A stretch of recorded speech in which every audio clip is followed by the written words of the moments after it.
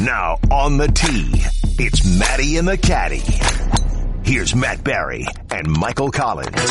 So much to get to on episode 2 of Matty and the Caddy, the Jack Nicklaus round. If we're calling it the Jack Nicklaus round, of course, the greatest of all time, Jack Nicklaus. We caught up with him earlier in the week at Shinnecock prior to all of the stuff at the U.S. Open. You think Jack would have had something fun to say about Mickelson stuff? And he was great as it was. So right. We'll get to Jack Nicklaus. We'll get to Brooks Koepka winning back-to-back U.S. Opens. I want to get into golf gods. I want to get into idiots in the gallery. I want to get into all of this. At least no blimp crash this year. Yeah, that was a good thing like it did at Erin Hills. Yeah. But I do want to start with Phil Mickelson. Yeah. And what was the overwhelming storyline. But let me ask you something. Yeah. Did we start with Phil or do we start with why Phil got to the point that he got to? And that is the USGA messed up again. That was another bullet point. I right after Mike Davis promised. Listen, we promise it is never going to happen again. We're going to make sure of it. I guarantee. What did he do? I guarantee. Well, we'll get to. There's plenty to talk on the USGA because it was the USGA. But yes, that is kind of the underlying issue going into the Phil Mickelson Saturday. But all right, you were there. Yeah, I'm going to set you up in a couple of ways for the Phil Mickelson story where he didn't let his ball finish rolling on the 13th, went up and hit it while it was moving, which is a 2-shot violation, ended up getting a 10 on the hole. And when he did it, the golf world stopped, melted, Twitter went nuts, and then everybody had a varying opinion. The media center went crazy. Okay, that's why I want to ask you. Number one, you were there when it happened in the media center, and there are sometimes media that likes to take it really, really seriously. Okay, first off, I'm going to be honest and tell everyone. I'm going to pull the curtain back on everybody. Yeah. When it first happened, no one thought it was real. What do you mean? Everybody thought it was like a tape or a video. Like a practice round? Yes. No one, there was a collective, like, what?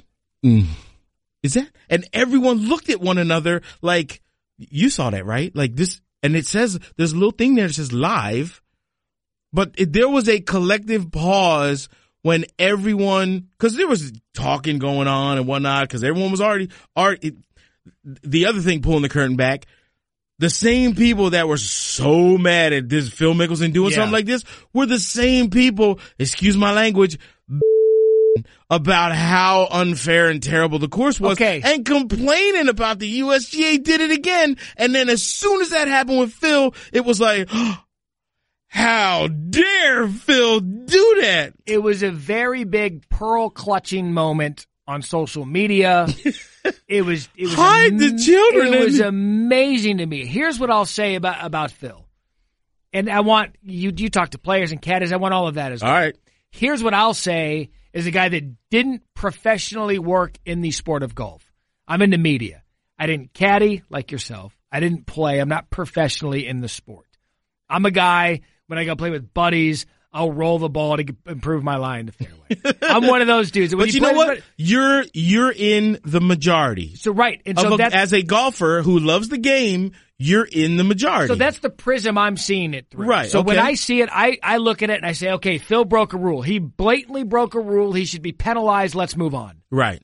I'm not one of those that think he cheated. And let me explain the difference between the two. Okay. Blatantly breaking a rule like Phil did is in front of everyone to see. He didn't care anyone saw. He did it.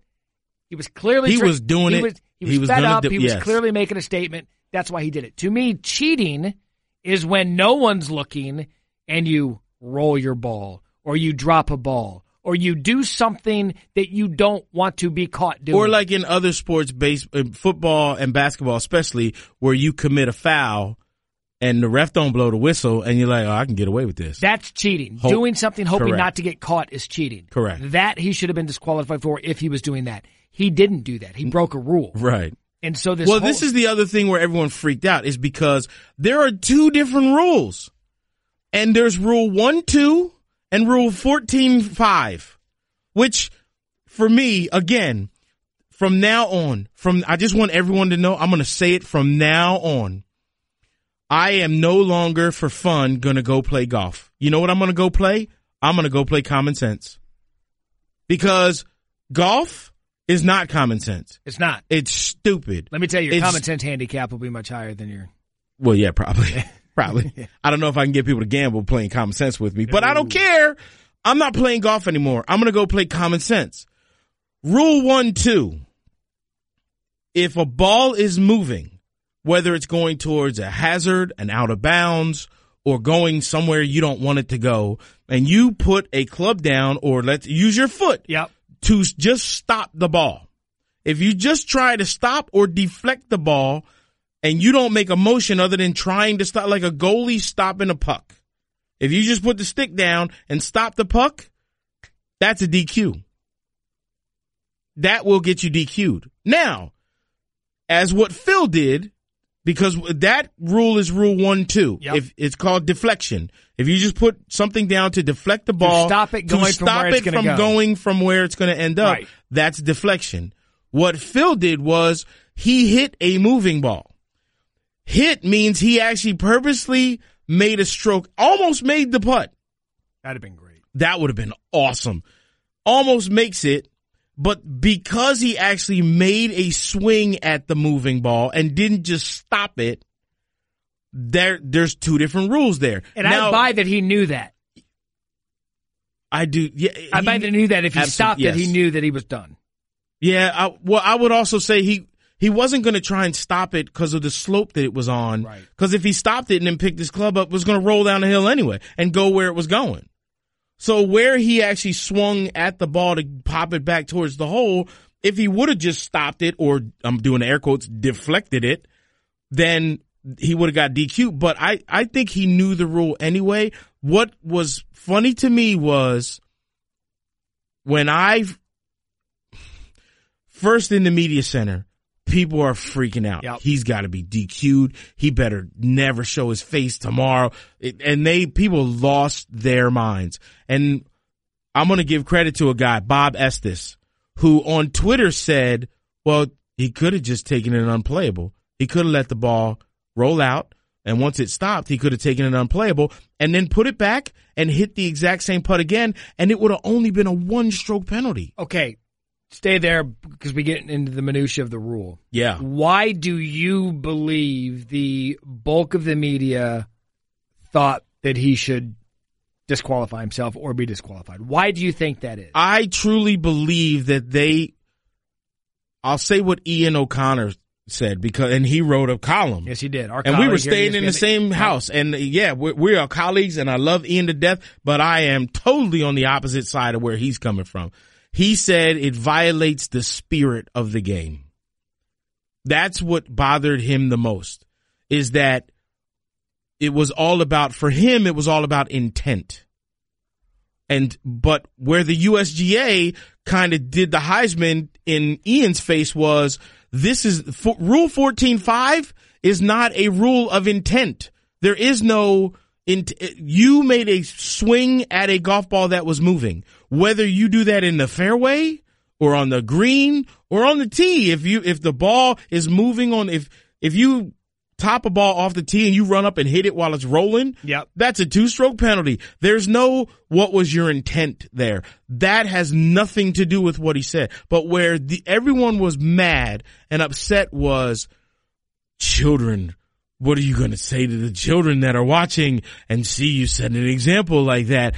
And my comeback to that was, do you think children were watching what happened on Saturday? No. And if children were watching, do you think they're looking at that going, yeah, I would love to play that game? Children see much worse watching football, basketball, baseball, crotch grabs. My thing with the USGA, if your job is to grow the game, why did you do something so stupid to that golf course as to make kids watch and go, I ain't doing that. I'm not playing. Well, and that's the thing. That's the byproduct of where we now fast forward. Because I had you on SportsCenter on Sunday morning, and I had asked you, and I'm going to ask you again, because Saturday was such a clown show for the USGA to have a Hall of Famer, one of the legends of the game, pull that stunt. Got everybody up in arms. What it did is it brought more attention to how awful the course was. I asked you Sunday morning. I said, you've talked to players. You've talked to caddies. What's been their reaction? What was the conversation? You don't have to give me names, but what were you hearing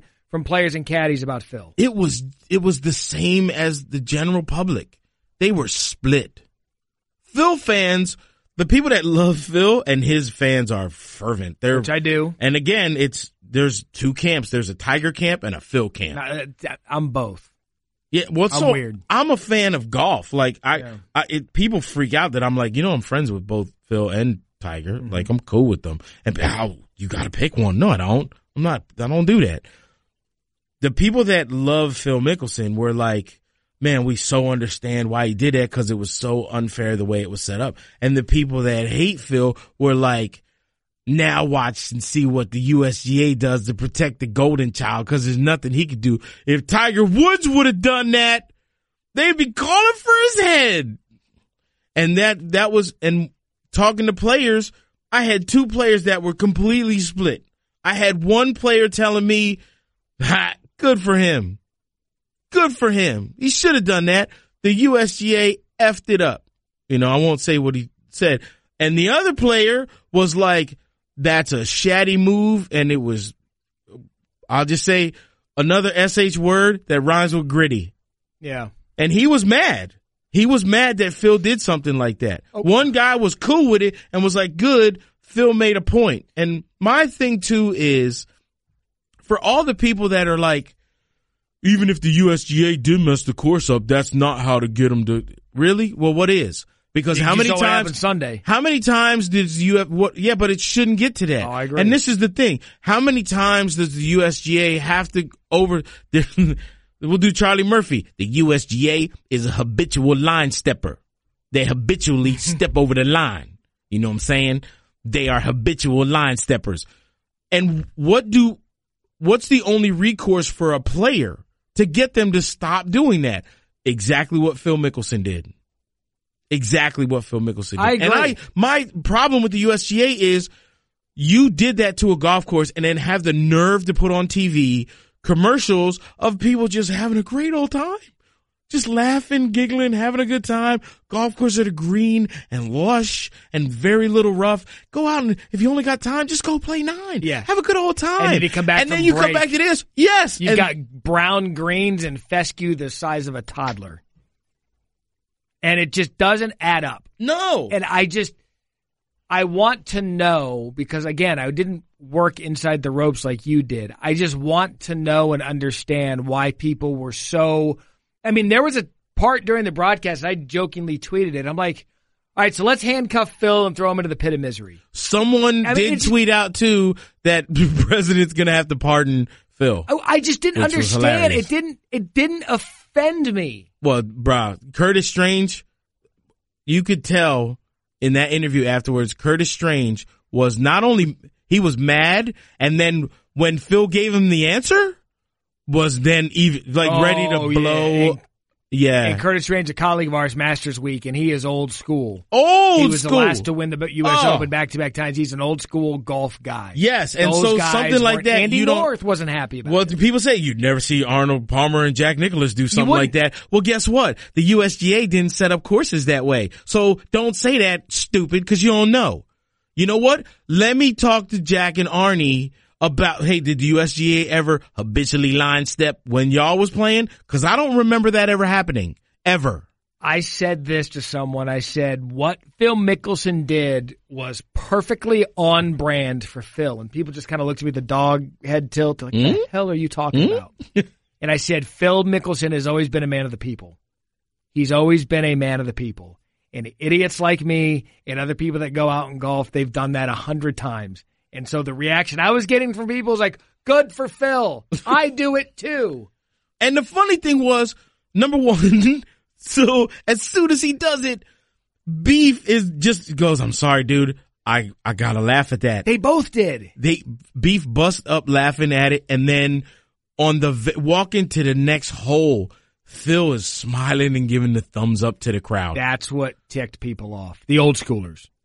Because not only I'm cool with that though. But not only do you break a rule in a U.S. Open, then you laugh about it. No. That's when it got bad. Well, this is where you don't understand crazy. Like not everyone who snaps, and then like Curtis Strange. When Curtis Strange snaps, he'll F-bomb everybody. Andy's the same way. Yep. When Andy snaps, you know it because you see the steam coming out of his ears and they're F-bombing and throwing stuff. Tiger. They're going absolutely crazy. All of them. But not everyone does that when they snap. Some people snap and do the and you're like, oh, that's crazy. Like, you gotta know, like, that's crazy too. It's like the girl that'll like just yell at you, and then the one that goes, "I'll find you." Right. There's two different types of crazy. So and just because you're only looking for one, oh, he definitely snapped. And here's where he got called out. Where you go, he knew exactly what he was doing. He knew exactly, maybe not. You know why? Because he said, oh, I knew exactly, and I knew what was going to happen this until we talked to Beef. And I got Beef on tape saying the first thing Phil said to him was, I don't know what that is. So he said the same thing to the scorer too. I don't know what that is. Score-wise, I don't know what that is. Now, if you know exactly what you're doing and you know the rule, like Phil said he knew the rule, then he knew as soon as he swiped at it, that's 2 strokes. So I got to add 2 onto there. Now, I will say this, and I'm not trying to defend Phil, but when you make it 10, by about stroke 6, you ain't counting no more. No, you're done. You don't care. So when he made that swipe, he was like, that was either 7 or 8. I don't know. I don't think he snapped. I think he's like, the hell with this. I'm not going down there. This course is a clown show. No, when he started running towards that ball before it got to the hill, that you could almost hear the little right in the back of the neck. It's tough. I don't know. It's tough to think. My prevailing thought with the film, I don't blame him for why. Give me one guy, even the guy who sent me the message and was I'm glad like, he did. Give me the guy, even the guy who sent the message and said it was shady and blanky. Like, even he has to admit that at some point he's felt that way. He's gotten to a point, and I don't know one golfer, professional or amateur, that hasn't felt like that. How many times has Phil Mickelson been bitten by the U.S. Open? He's got a record 6 runner-ups. And the funny thing is, it's just been boiling his whole career. So John Daly does it and walks off the course. Like when John Daly did it, he quit. He was like, I'm out. I'm not coming back. You can kiss my booty. Now Phil does it, and Phil's got the stones to go, no, I'll be back tomorrow. And people are mad. Like, this is the other thing where I get mad when it's the same people that are like, how dare Phil do that? He should have disqualified himself and walked away. If he would have, you know what you would have said? How dare Phil not come back and show the respect to the game to try? Like, you just quit? Do that. You're not going to try anymore? What kind of lesson is that sending the kids, quitting? You have to own up to your mistakes. And then, you know what? You come back tomorrow and you try again. And that's exactly what Phil did. Okay, so the reaction when he parred 13th and mimicked his celebration after winning a major. Well, first, let's go to 14. What he did afterwards, another thing where he had enough. This is another thing where it's the whole snap.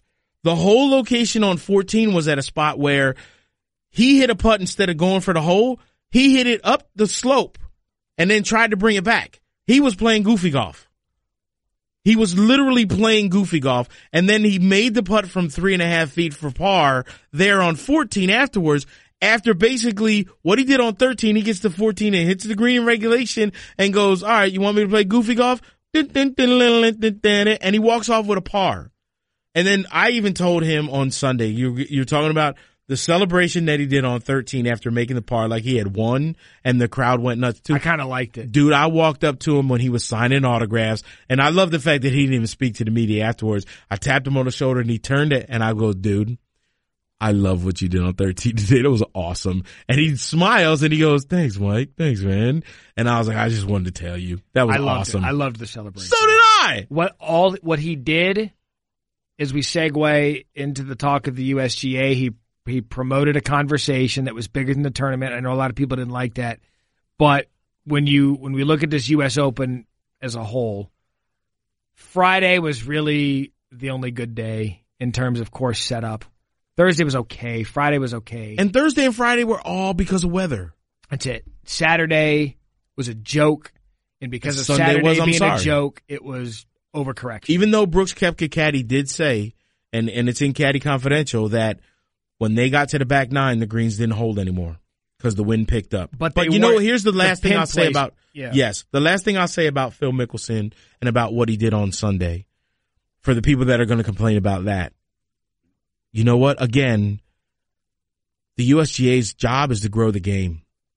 What Phil Mickelson did on Sunday, if a kid was watching on Saturday and then came back and watched on Sunday, you just saw someone who got beat up by the game and by a hole come back the next day. And by the court of public opinion. Correct. And his peers. Come back the next day and go, today I won. And I got you, Mr. Hole. And I made my par. And guess what? When you get knocked down, I got back up again and I played the hole and I got it.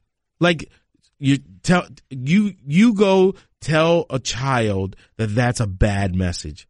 Tell a kid that from what he did on Saturday to what he did on Sunday is a bad lesson to learn. And I will tell you to put yourself in timeout. Yeah, Phil Mickelson's new again at the age of 48 because everyone's talking about him. Phil Mickelson is brand new all over again. I'll leave it with this on the USGA because I think we've kind of used that within the point of Phil Mickelson. Ricky Fowler was 19 shots better from Saturday to Sunday. 19 shots better. Don't tell me they didn't overcorrect. 19 shots better is a joke. And the USGA has to be careful because it's our celebrated national championship. And I watched, I'm trying to think of a term that's not going to offend people here. I watched two different people on two different days, and the course was the person. The course showed up in a horrible mood on Saturday, and you're like, oh my God, watch yourself. And that same person the next day comes up, hey, how are you? What's going? Great seeing you again. It's like, whoa. I brought snacks. Whoa. You told me you hated me. To go to hell yesterday. Yes. That I'm the worst person ever. And then today you bring snacks. Right. Today you're inviting me to your house. Want to sit down? Just want to hug. It had an identity crisis. Yes. And I don't need that anymore. No. And you don't need that anymore. No. Golf doesn't need anymore. The other thing that bothers me the most about the USGA is, have you ever heard of them messing up a U.S. amateur? No. You ever heard of messing up the course at a U.S. Mid-Am? Nope. I've never even really heard of a horrific incident at a women's U.S. Open. Yeah. Why? Why do you have such a problem with the professional men's game? Why do you feel the need to try and go, look at what we can do to these guys if we want to? If we want to, right. But the problem is then when you do it and there's a backlash, you go, oh, we didn't want to do that, but you keep doing it. What did you think of Mike Davis showing up on the Fox broadcast at the end of Saturday? I think that he didn't have a choice. No, I think that he had to. Yeah, he didn't have a choice. This is the same guy who, when we talked to him last year, said, I guarantee you Shinnecock like 2004 will never happen again. It'll never happen again. Okay, man. Mike. Hey, Mike. Lucas Glover's wife's right over there. Want to hang out with her for a little bit? It won't happen again. I promise. Oh, wow. You went there. Yeah, I did. Lucas Glover off the course. I did. Yeah, look. Only because I love Lucas Glover. So if I didn't love him, I wouldn't needle him. We will rank the 2018 U.S. Open at Shinnecock. It'll be the Phil Mickelson U.S. Open. We do want to talk about Brooks for a second because to go back-to-back first to do it since Curtis Strange back in the late 80s, 88, 89, he showed exactly what makes Brooks Koepka great, his ability to overpower the tee, but he doesn't get flapped by anything. He's smart, and he hits putts when he need to. Rarely, other than any tournament in the U.S. Open, can you say a bogey won in the tournament, but I believe that bogey on 11 on the par 3 when he went long, chipped it back up and made that long putt for bogey. It's funny that you said he's that. Unflappable. I asked his caddy what was the shot of the tournament, and that's exactly what he said. Yep. He went long on 11, and he goes, his term was, we could have stood there playing tennis all day, which is going back and forth, back and forth. And he goes, the fact that he hit a good chip there knowing it wouldn't stay on the green, and then that bunker shot and making up 4 there, it was like that was it. You know, he had 2-3 putts all week. That's it. He was number 2 in driving distance. He was number 4 in greens and regulation, and he was number 2 in strokes gained putting. Like that, to win a U.S. Open, there you go. That's what he plays U.S. Open golf, and now you're talking about a guy like Dustin Johnson that has 4 top 5s in the last 5 years at U.S. Opens. We saw out of Brooks this weekend. What Dustin Johnson didn't have going into the weekend, it was the putter. No, but Dustin Johnson, you know what? He got broke on that. What they did on Saturday broke him. He was 4 under. It broke into Saturday. Yeah, he had a 4-shot lead, and that course setup just absolutely broke him. Here you go. He played in the final group with Scott Piercy. You know what Scott Piercy ended at? Started at even going into Saturday. Let me guess. I think it was +8. Total? Yeah. 15. I'm sorry, what? 15. He shot 9 over on Saturday and 6 over on Sunday. Oh, my God. He ended at +15, which was a tie for 44th, but this is the USGA. But and it stinks because there's so many people at the USGA, like everyone that works in the media center for the USGA. Oh, just awesome people. Pete Kowalski and Steph DePilla. Like, great staff. I love them, all of them. And the last thing I want is anyone who has done any kind of work for us in the media has always been fantastic and bent over backwards. And this is not a shot at them. And I don't want anybody like that I deal with every day to think that I'm taking a shot at them because it's not their fault. They had nothing to do with this. But Mike Davis is responsible. And I will say it right to his face. And I did afterwards. I kept saying, how come you never err on the safe side? Why he didn't want a 16 under par winner. He won't say that though. They won't say that. It's hailed as the toughest test in golf. What we saw over the weekend was an absolute tire fire. Amen. So Brooks Koepka, your back-to-back winner of the U.S. Open. Pebble Beach is next year, I believe. Could he win 3 in a row? Certainly. No one's ever done that. No one's ever done it. He appears to have the kind of game. He appears to be built for U.S. Opens. It's amazing to me now he's got more major championships than Dustin Johnson. That's a story for another day. Yeah. I did say that I wanted to get into golf gods, and I feel it's the right thing to do. We've all played golf. Well, first, do you think Koepka can win 3 in a row? I do. Really? I think he is to a U.S. Open what Jordan Spieth is to a Masters. Oh, look at you. There's just something about the style of play that fits a guy like Brooks Koepka. Okay. I do. Yeah. Do you? I do think that his style of golf does fit the U.S. Open, but 3 in a row. It's tough. And the way that he had to go through what he went through to get to win this one, unless he's going to sit on a sofa from November past the Masters. Doesn't matter. He'll look like Popeye in the rough and just bust through it. Like the problem is, though, like because he was sitting on the sofa for so long, that made that hunger burn more than what I think it would have if he was playing throughout. Golf hunger or food hunger? Both. Weightlifting hunger? Yeah, well, Dustin Johnson? Yeah. Drinking protein shakes, doing curls? That's their thing.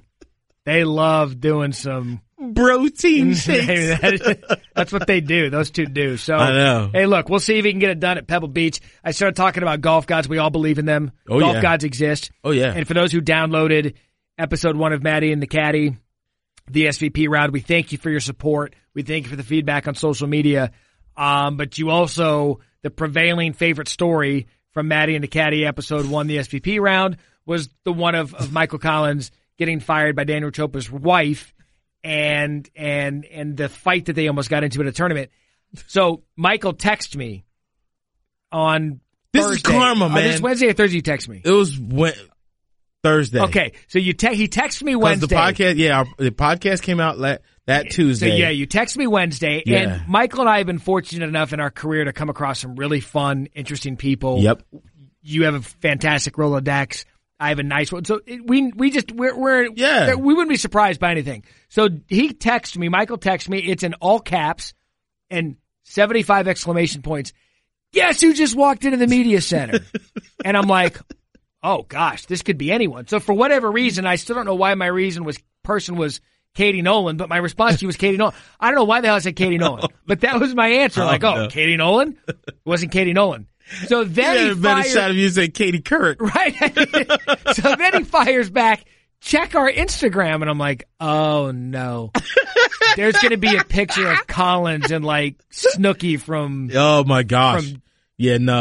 From Jersey Shore. No. So then I look and golf gods wanted this to happen. Who did you run into at the media center the day after Maddie and the Caddy posted? Daniel Chopra. And he had different color hair. His hair is now dark. Walk me through the story, because I was mid-walk, I'm dying laughing looking at this picture. Because I go, and it was at dining too. That was the ironic thing. So I'm in there getting ready to have lunch. I put my stuff down. And as I go back to grab a bottle of water, I'm walking back to my table and I hear, "Hey, Mike." You just love that accent. And I look up and I'm like, "Daniel?" And he was like, "Hey." And I was like, "Wait, what are you doing here?" And it turns out he was doing some work for one of the overseas television companies. So he was doing some stuff there. And I was like, "Dude, you're not going to believe this." And then I said to him, I was like, "Yo, are you on like Twitter or Instagram or Facebook, anything?" He was like, "No, not on any of those, Mike." And I was like, "Okay." Cause I kept thinking, I was like, "We got to take a picture, man. It's been forever." And then he was recalling, we were talking about that 2004 U.S. Open. Had he listened to the podcast? No, I don't even know if anyone told him about it, but I did say, I was like, "Man, I literally was just talking about you, dude." I was just talking about you. Does he know in what way you were talking about him? I don't know if he knows that part. I don't know. But we're friends now. We laughed now. You know what I mean? I would love to say, like, I saw him and I was like, "Man, get out my face. You better not even talk to me," and stuff. But, the beautiful thing is there's a witness who actually saw everything. Saw what? We can just get the nod. The reunion? Mom was there. Oh. Mom was there at the original incident. Caddy's mom was there? Caddy's mom was there. Caddy's mom is in here in studio. Yeah, she doesn't want, she won't talk, but can I confirm, you were at the incident? Yes, I was at the incident. I saw it happen. So you can verify what happened? I can verify that actually happened. Told you. Believe it or not, it actually happened. Mom was there. Mom saw it. Unbelievable to me. It's a good thing that I just had to it's a good thing that check Jose. your story. Yeah, no, it's a good thing. It's a good thing that my buddy Jose isn't here because he would. And now Stephen A. Smith is hazing. Oh, what?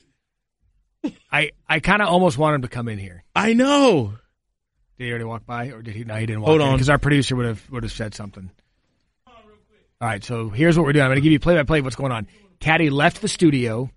He went to go get Stephen A. Smith to come in here and meet Caddy's mom. So Stephen A. Smith has now walked into the studio. We're literally recording the podcast right now, so you can just say hi. Go on ahead. Hello, Stephen A. How are you? Good seeing you. Good. Pleasure to meet you. How are you? Very, very nice to meet you. Everything's all right? Thank you so much. How's everything going? You know my nickname for your son, right? No, I don't. I called him Michael Dear Abby Collins. Dear Abby. That's right. Dear and I did it Abby on First Take Collins. the other day because he's sitting there psychoanalyzing folks, giving them every kind of, but come on, Tiger's been through a lot. I mean, 26th, and if he finishes 26th, I mean, that's a good deal. I'm like, what? What? I said, what is it, Dear Abby? What are you doing? Hey, real quick, can you just give us your take on the Phil Mickelson fiasco? You know, listen, it breaks golf etiquette. He's been around the game. He knows better. He did it on purpose. We know that. On one hand, okay, what is it, automatic 2-point deduction or whatever? Yep. We get all that. The penalty's the penalty. He clearly knew it. He clearly does not care. Right. And he's the kind of person that has gotten away with that. Not that particular thing, but he's gotten away with being a rules breaker, a guy that doesn't pretty much has a nonchalant attitude. Lives on towards the these edge. things, lives on the edge. We get it. The problem is not with him. It's with the rest of us. Would we give anybody else that pass? See, that's what I was saying. People said if Tiger did that, what would have happened? It's all about see, to me, particularly in the world of sports, more so than anything else, sports is the closest thing we have in our society, in my opinion, to a meritocracy. Everything else involves spin. But in the world of sports, you got to go out there and you got to perform. And you're performing in public. You don't get to perform behind closed doors. Mm-hmm. So with everybody seeing what you're doing, and it being the closest thing to a meritocracy, we can't then allow the sports world to regress to what politics is, what corporate America is, and beyond, where the proverbial glass ceiling exists, where you can find your way to maneuver and around things. No, you don't want that. You don't ever want sports to be about that, because if you let the merits and the meritocracy portion of leave the world of sports. Yep. And engage in politics, spin control, favoritism, and all of that other stuff. Once it hits sports, it's over. You can't do anything with anybody. Everything is spin. In sports, we don't have spin. You got to go out there and perform. You can sit up there. It's just like a player like gets upset because he doesn't like what I said or he doesn't like what I wrote or whatever the case may be. Yeah. Oh, I'm not going to talk to this guy. Well, they didn't tell you. I don't have to talk to you to talk about you. You still got to go out there and perform.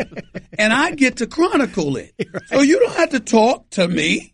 You can talk to whomever you please. It doesn't matter. You don't get to escape because you got to perform. This is the one venue. This is the one medium in which we get to do that. Everything else involves spin. It involves one's interpretation. It involves politics. It involves power. But in the world of sports, it's about your performance. That's what they market. That's what they sell. And that's ultimately what they get judged by. And that's what we have to keep them accountable to. And if we're going to judge other people, then we have to judge Phil Mickelson the same way. If we let him off, then we have to let everybody off. See, why didn't we just say it like that? See, why did you say it like that? You want to know why I don't wear? You don't want to know why I don't get suits as good as his? Because I can't speak as eloquently. Yes. That's why. I wouldn't go that far. Good Stephen A. Thank you. Appreciate it. So that's just a day in the life of Maddie and the Caddy. You run out, you flag down Stephen A. Smith. He meets Mom, and then gives us a soliloquy on Phil Mickelson. I thought it was fantastic. All right, before we get to the Jack Nicklaus interview, so the Chopra thing was phenomenal. Oh, just the karma. It's karma, period. The fact that we put that podcast out, I had never told the story and who it was. Yep. I had never put that out.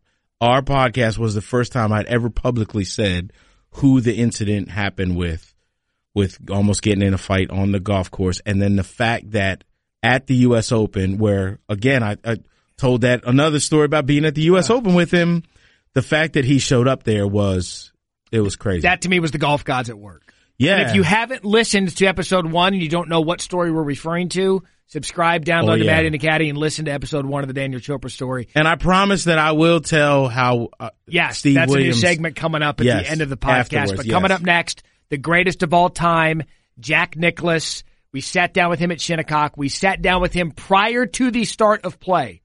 So if you're wondering why we don't get the Phil question in there or anything about the tournament, it was more about Jack, the person, going into the U.S. Open. Ice cream. That coming up next on Maddie and the Caddy. 18 career major championships, 4 U.S. Opens. I couldn't think of anybody else better to join us at a U.S. Open than the great Jack Nicklaus. And Jack, when you step on a course at a U.S. Open, where do your memories go?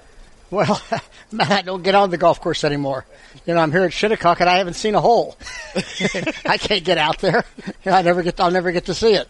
So, but my memories go back to, the playing days when I was out in the middle of the fairway and, enjoyed, playing the golf course, playing the competition, and having a chance to win. Absolutely.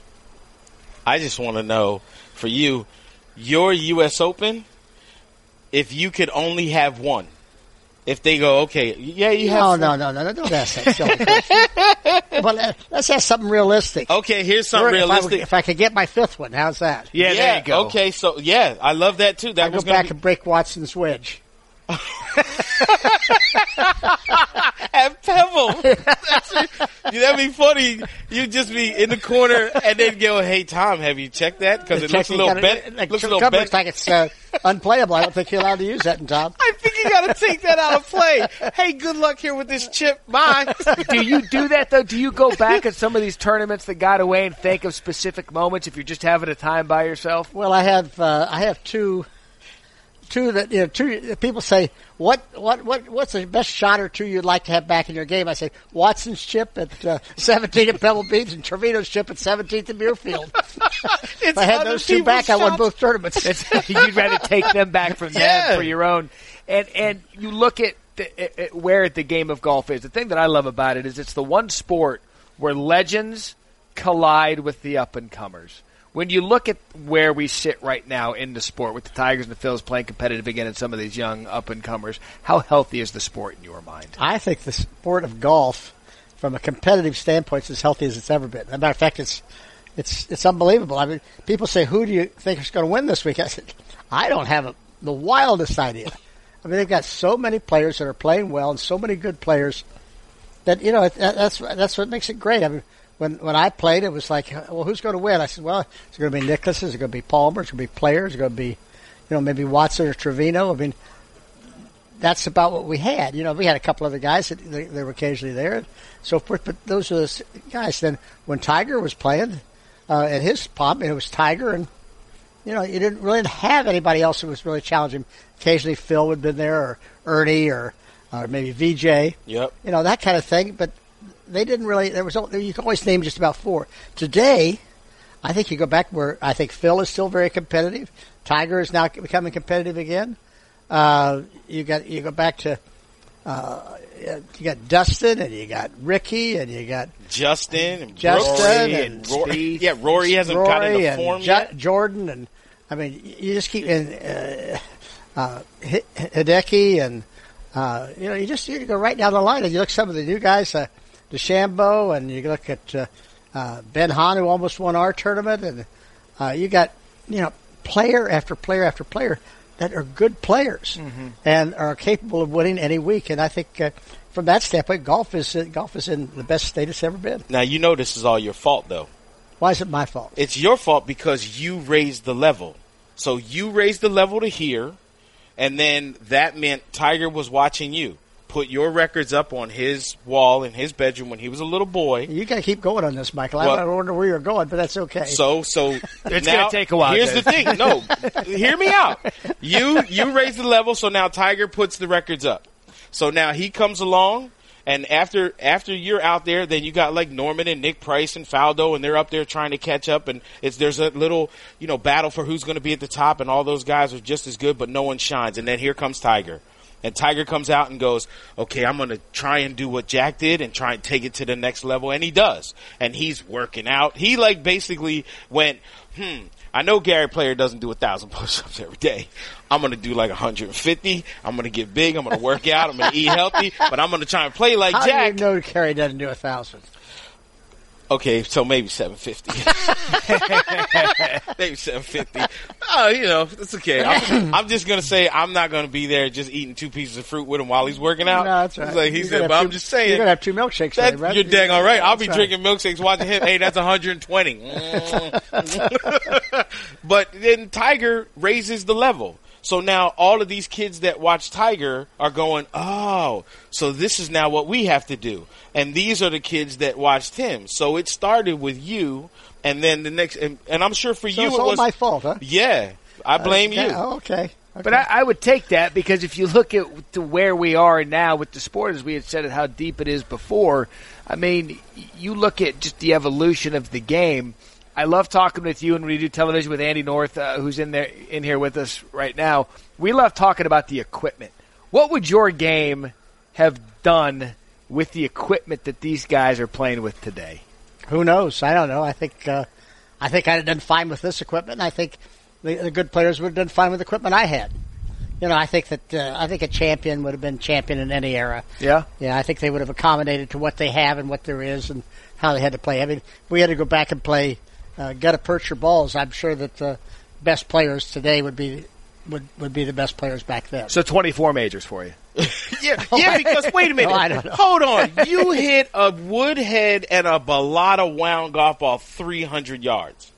How far, in your prime, how far are you hitting with this equipment, one of those balls that doesn't spin, that you don't have to worry about? If you catch it maybe a quarter of a centimeter, it's going to spin and like that. So how far are you I don't know, Michael. I suppose I'd hit it a long way, but a lot of guys hit it a long way. Fair enough. And that's okay. I think that, and I have no idea what my club head speed was. We didn't measure club head speed back then. We didn't have it. The first time I had my club head speed measured, I was 58 years old, and I was 118 mile an hour. At 58? Wow. That's what I had. I had it done out in California, and they said, you want to see what your club head speed is? I said, I've never had it done. I was 118, and they said, there's one guy on the senior tour who was the same as I was. Jim Dett was 118, and so he was also known as a bomber. Yeah, Jim hit it a long way, and so I don't know how fast my club head speed was when we played, but obviously it was faster than that. But there's a lot of guys that are faster. There's a lot of guys that hit long. The guys today, I used to be, Arnold called me Big Jack. Good gracious, I'm anything but a big guy. When I was playing, I was just shy of 6 foot and about 185 pounds. There's 100 guys out there that are 4 inches taller than I am and 30 bar pounds and get tremendous amount of club head speed. So those guys do bomb it. Yeah, but tell me about that 1963 PGA long drive contest, though. Oh. What about it? Oh, what? It was just lightning in a bottle, Hold on. Is there a farm around here? Because I smell bull. Yeah. Anyway. Tell what happened there. Oh, we had a driving contest. Actually, it's the first one that we had in the PGA that I competed in, and I hit it 341.17. Wait, 1963. Wow. What was the driver you were using? It was 42 3/4 inches, a dynamic S shaft with 11.5 degrees, wood driver. Wood. And what was driver. the golf ball? They all put the same golf ball. I think they put out Titleist for everybody, and so we all hit the same ball. But 341. oh yeah, but it was downhill about 4 feet. So he's still so modest, even with the yardage. Jack, there was something that came out the other day that they posted a schedule of what your schedule was as an 11-year-old in the summer, and it came out on social media, and I saw this. I haven't seen it. This is what they said your schedule was as a child growing up. Oh, this is what this is what I used to do every day. And if I wasn't playing a tournament, I'd get up in the morning. Right. And we had to play before 8 o'clock because juniors had to play before 8 o'clock. So I get up in the morning and I walked to the golf course, and the fourth hole was right maybe 500 yards from where I live. So I went down a park and between two houses, and I got to the fourth hole. So I played it down the fourth hole, played the ninth hole into the clubhouse, and get there so I could still tee off by 8 o'clock, or before 8 o'clock. So I go play 18 holes, come in, we'd have lunch, go hit balls. Jack Grout would either come out and watch what we're doing and so forth. And then when at 4 o'clock, juniors could play again. So I went out and played at 4 o'clock, and I played another 18 holes. That's why I ended up playing golf, because golf was a sport that I didn't have to wait for somebody to throw the ball back to me or defend me or wait for 10 other guys to get in a dusty field to play baseball or something. I mean, I loved all those other sports, but they didn't want to do what I wanted to do. I wanted to play whatever sport I was playing. I wanted to play it all day. Mm-hmm. And golf was the only one I could play all day. I could have played tennis all day, but I would, my dad just introduced me to tennis, but not much then. I love tennis today, and I wish I would have learned when I was younger, but tennis is still that sport though that you need another person. It's not nearly as fun up against a wall. You definitely need another person, and I play a lot more tennis today than I do golf, but it was and my dad was a good tennis player. My dad was city tennis champion, so it was a little bit of athletics in there. He enjoyed it. He loved it. How is the tennis game right now? How my shoulder's not been very good, so I haven't played much lately. But I just had some stem cell done on my shoulder, so I'm hopefully in another month or so I'll be back hitting the ball on the tennis court. Are you still allowed to go fishing though? I can do fishing. Fly fishing. I do a little fly fishing. I went last week. Barbara and I went over to the Bahamas, and we caught a fair number of fish. We had a great time, and got a couple friends of us. Sherry and Jack Nicklaus went with us, and two friends of ours from a college fraternity brother. Really? Yeah, we've been friends for 50 years or 60 years, whatever it's been. I guess 60 years. And we all had a great time and caught a lot of fish, and the weather was good. And how can you beat that for a little bit of about 3 days off? And I love the fact that Barbara is just as competitive bone fishing against you. Barbara. Barbara used to go, and she said, I can't throw a fly rod. I can't throw a fly. I said, Barbara, you can catch a trout. And she said, but I can't catch a bonefish. That's harder. And I said, and she used to throw a spinning rod with a shrimp on it. So one day I said to her, Barbara, now you got to throw the fly rod. Let's see what happens. You can catch a bonefish. She threw it out, stripped the lure. Bonefish took it. I've never seen a strip since. Unless you're eating it. She does. Yeah, that's right. But she does well. She does really nicely at fly fishing, and she enjoys it. She has fun with it, and she's a great fishing companion for me, and it allows us to spend more time together as a family because all my kids love to fish too. That's so cool. I want to go back to Augusta because we were all there with ESPN for the Masters coverage, and your grandson GT hitting the hole-in-one. Where does that rank now that you've had a little bit of time? And thanks for making me cry too. You did. I don't know anyone who saw that live, or even my friends who saw it on tape, then text me after I said turn on the TV right now and said, "Why did you just make me cry?" And I was like, "I didn't make you cry. You blame Jack. It's his fault." Where does that moment rank for It you? was pretty high. I would have to think that, when you do stuff yourself, you work at it and it happens and you move on. But when one of your kids or one of your grandkids, particularly your grandkids, do something, and it's so special. And I just hit that, and we had talked about it. He even told his dad the night before, "Wouldn't it be great if I could make my first hole-in-one at Augusta tomorrow?" I mean, how do you talk about that? And then he knocks it in the hole. And of course, his name is Gary Thomas, after his son or after his father, and his father's named after Gary Player. So Gary Player was in the group. So Gary was there and comment, and you thought he was one of Gary's sons, Right. Yes. I mean, The way that Gary celebrated. that's why Gary was so excited because he feels that feeling and affection towards GT, and so we all had a great time. And that shot, I mean, GT's going to be a nice player. I took him back to Augusta a couple of weeks later with his dad, and he plays all the way back. I go up to the front tees and he plays back. And he was even par for 14 holes, and he did bogey in, but. 76 is still a pretty good score for a 15-year-old. Absolutely. And people don't know this too. He's musically talented as well. He's very talented. He plays the piano, plays the guitar, he sings, he writes his own music. He loves it. He is a ham. I'm telling you, Really? He loves to be in front of a crowd. Somebody say, comedian. "You want to sing, GT?" A lot of people out there. Oh yeah. So how has his celebrity risen from that moment at the Masters? I bet he was that way before that. Yeah. And I mean, I don't worry too much about him. He's pretty grounded. Yeah. A lot of kids, you worry about them scratching their ears out here about 3 feet, Mm-hmm. But I don't worry about GT. He's very grounded, a good kid, straight A student, and he's a good kid. I want to ask you this, Jack. When you've got these young stars, and another thing I love about golf is the young players can seek knowledge from the greatest. When one of these young players comes up to you and they said, "Jack, I need one piece of advice from the greatest of all time," what are you telling them? Well, I don't really tell them one piece of advice. If the guys come, and I'm very flattered that they do come to me, is I want to find out what their problems are, what they're thinking, or what they're doing, so that I can tailor my answer to what really can actually help them rather than just give them. I don't want to interject something that they don't need or be part of. And I don't want to inject anything unless they want it. I mean, I've got 30 of the young pros are members down at the Bears Club. Mm-hmm. It's our club in Florida. And maybe 10 or 12 of them have come to me and said, "Can we have lunch? I'd like to talk to you, Mr. Nicklaus, and talk about this, talk about that." I said, "Fine, delighted. I'm happy to help any of them anytime they want to do it." And we sit down, and I say, "Yeah, what's on your mind?" So I let them talk.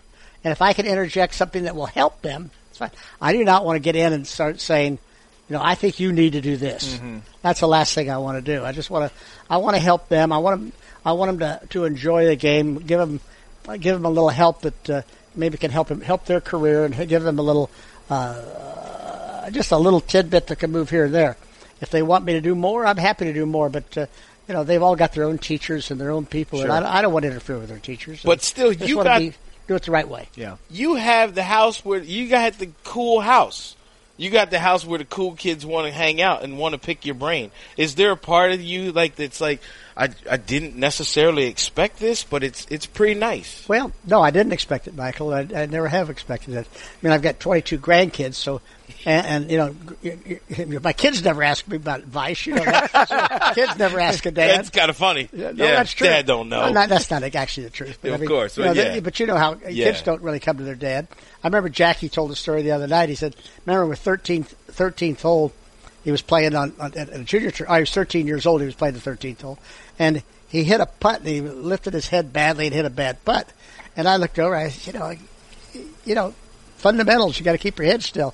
And he walked off with the kid he's playing with. He says, "What was that all about?" He says, "Oh, it's my dad." He says, "He didn't know anything about this game."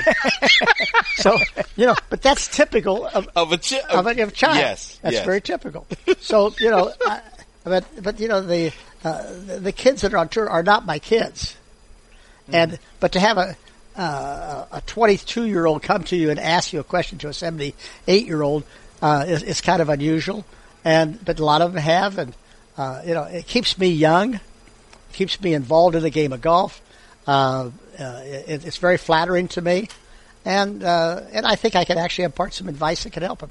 And I'm going to ask you for a favor. Next year at the Memorial, I need you to post signs everywhere of his picture, and do not serve him any more milkshakes. Oh, no. What we do is we make about 48 different flavors. Yeah. And Michael's only been through 43 of them. Oh, no. He's got That is 5 more correct. flavors, and he's got it, but he's got to test them first, and then he has to come back to make sure he likes them the second time. So you got to wait a couple years for that. Couple years, and then it's done. Then it's done. Then we'll He cut him off. knows me, and this is your ice cream. How did you decide to come when you came up with your ice cream? I want to know all about that as a guy who loves ice cream. Well, the Schwann Food Company up in Minneapolis or Minnesota, Marshall, Minnesota, actually, came to us and wanted to get into the retail business and asked us if we would like to be involved. I said, well, I don't get involved unless we really are involved. So Barbara and I got involved with the makeup of flavors and testing them and changing them and so forth. And we ended up with, I think we got 14 flavors of ice cream.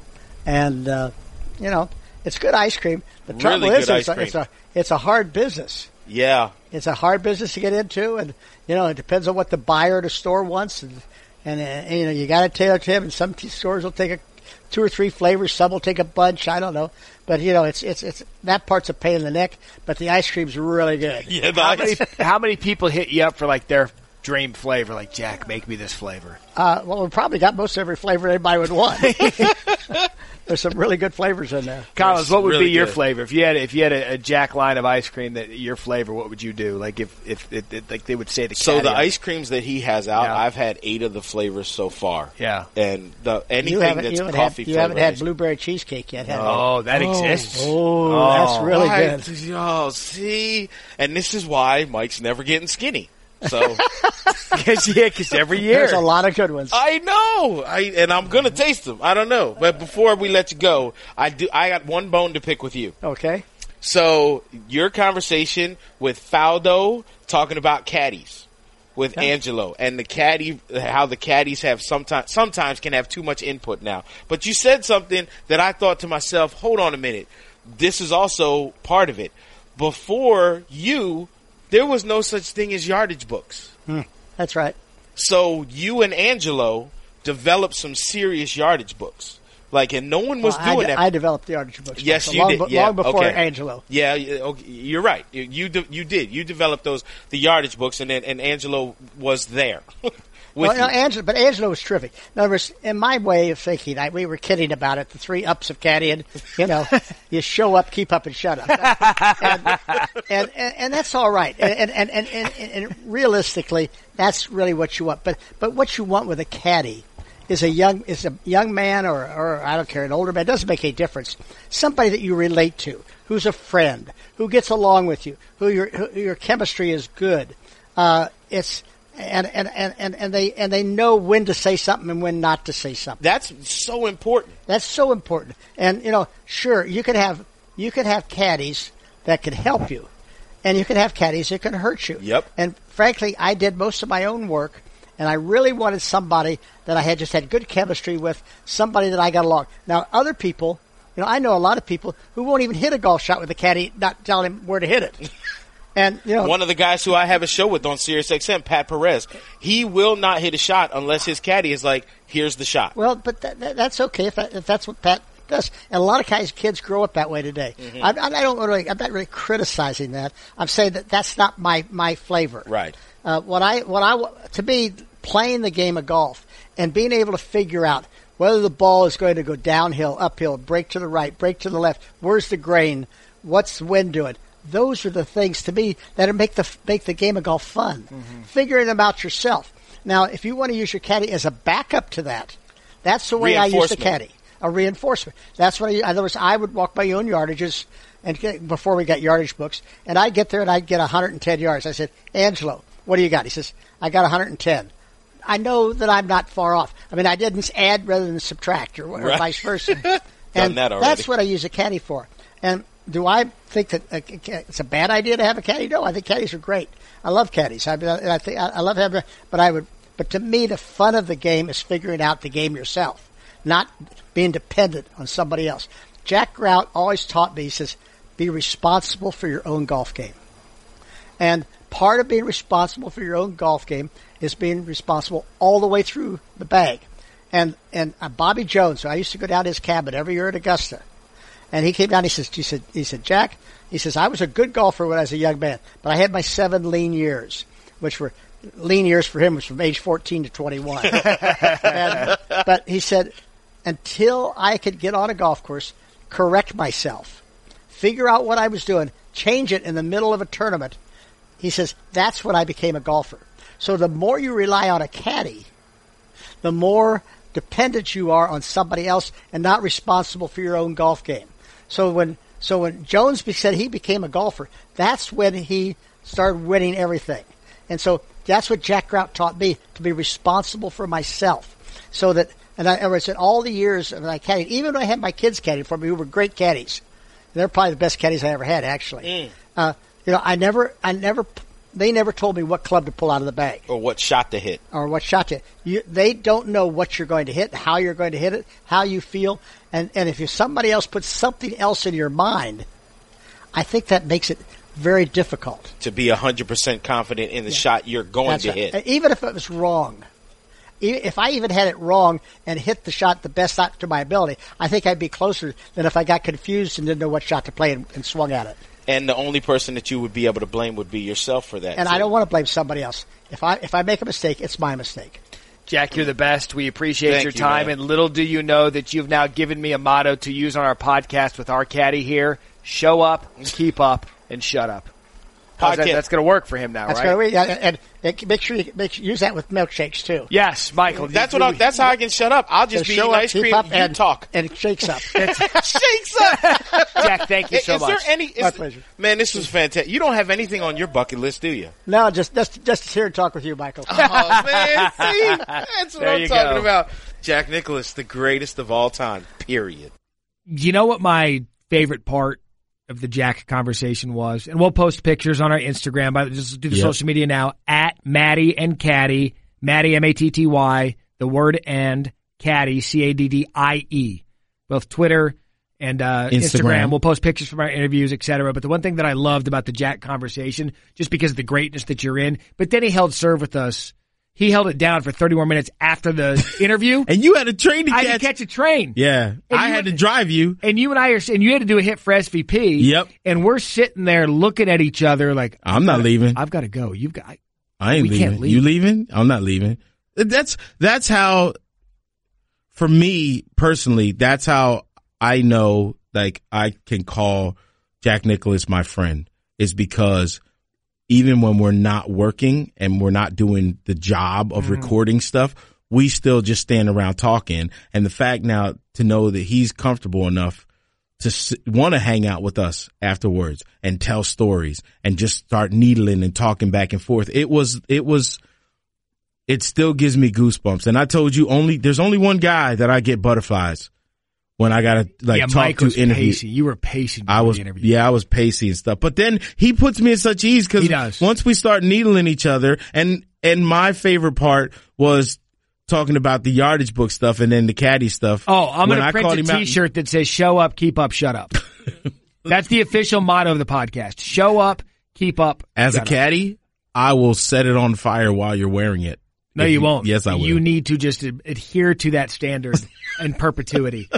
So our thanks to Scott Tolley and Jack Nicklaus for making time for us at the U.S. Open. It was really a bucket list moment. There's now a tour going on, I believe, outside our studio. I know. And I feel like a goldfish. It's either rookie camp or a tour. And now Michael is running around like a pterodactyl, and people are laughing at him. It's like a goldfish. We are in the middle of a fish bowl. Yeah. Yeah. So our thanks to Jack Scott Tolley and his entire staff for bringing Jack out there. Looking back, we're going to be on, unlike, we're not going to break any rules like Phil Mickelson on this here podcast. Nope. And looking back at the SVP podcast, the SVP round, looking back at that scorecard, I thought we scored pretty well. Yes. But we did find one spot where we may have made a mistake. Where Matty and the Caddy bogeyed. So we bogeyed the story on how Stevie Williams saved you a 2-stroke penalty at the U.S. Open at Shinnecock in 2004. I've had more people reach out about that story. So that's where we bogeyed. So please make the bogey a par and tell the story how Stevie, Tiger's caddy at the time, saved you 2 strokes. So I let everyone know that I was caddying for Daniel Chopra. We get paired with Tiger on Saturday, and the course is burnt out, and it's the first hole is playing downwind and is reachable. So both Daniel and Tiger hit driver. They both end up in the front left green side bunker. Tiger plays the bunker shot first. Me, all excited, I'm going to help out. So I'm going to grab the rake and jump down in the bunker and fix Tiger's stuff. You know what I mean? I'll rake Tiger's marks. At the time, that would have been a 2-stroke penalty because Daniel hadn't played his shot yet. It's no longer a penalty. But then it was. Stevie is leaning on the rake. The bottom part of the rake that you actually do the raking with is on the ground, and he's leaning on the handle with his left hand. And I go to grab the rake out of his hand, and it doesn't move. And he's not even looking at me. He's just looking kind of out into the sky over there. And he would let go. And he's a strong dude. He wouldn't let go. Now, you have to understand that he didn't know me from Adam. I was just some idiot rookie caddy that he had never been paired with before, who's going to go try and get a 2-stroke penalty. And because the caddy brethren is so small, he wouldn't let me do it on a stage that big. And he didn't have to do that. He could have easily let go of that rake and was like, knock yourself out, stupid.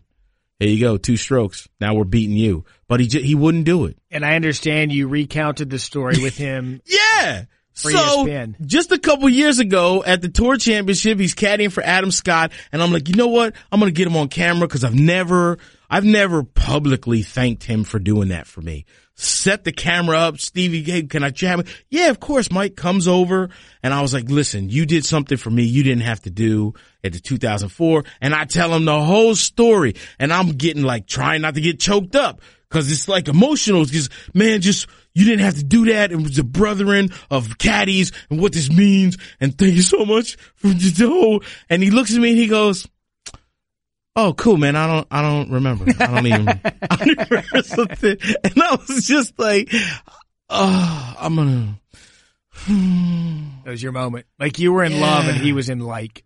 He wasn't even in like. Yeah. He wasn't even like, look, what I brought you is something so wonderful and beautiful. And he was like, hey, do you like cars? No, what?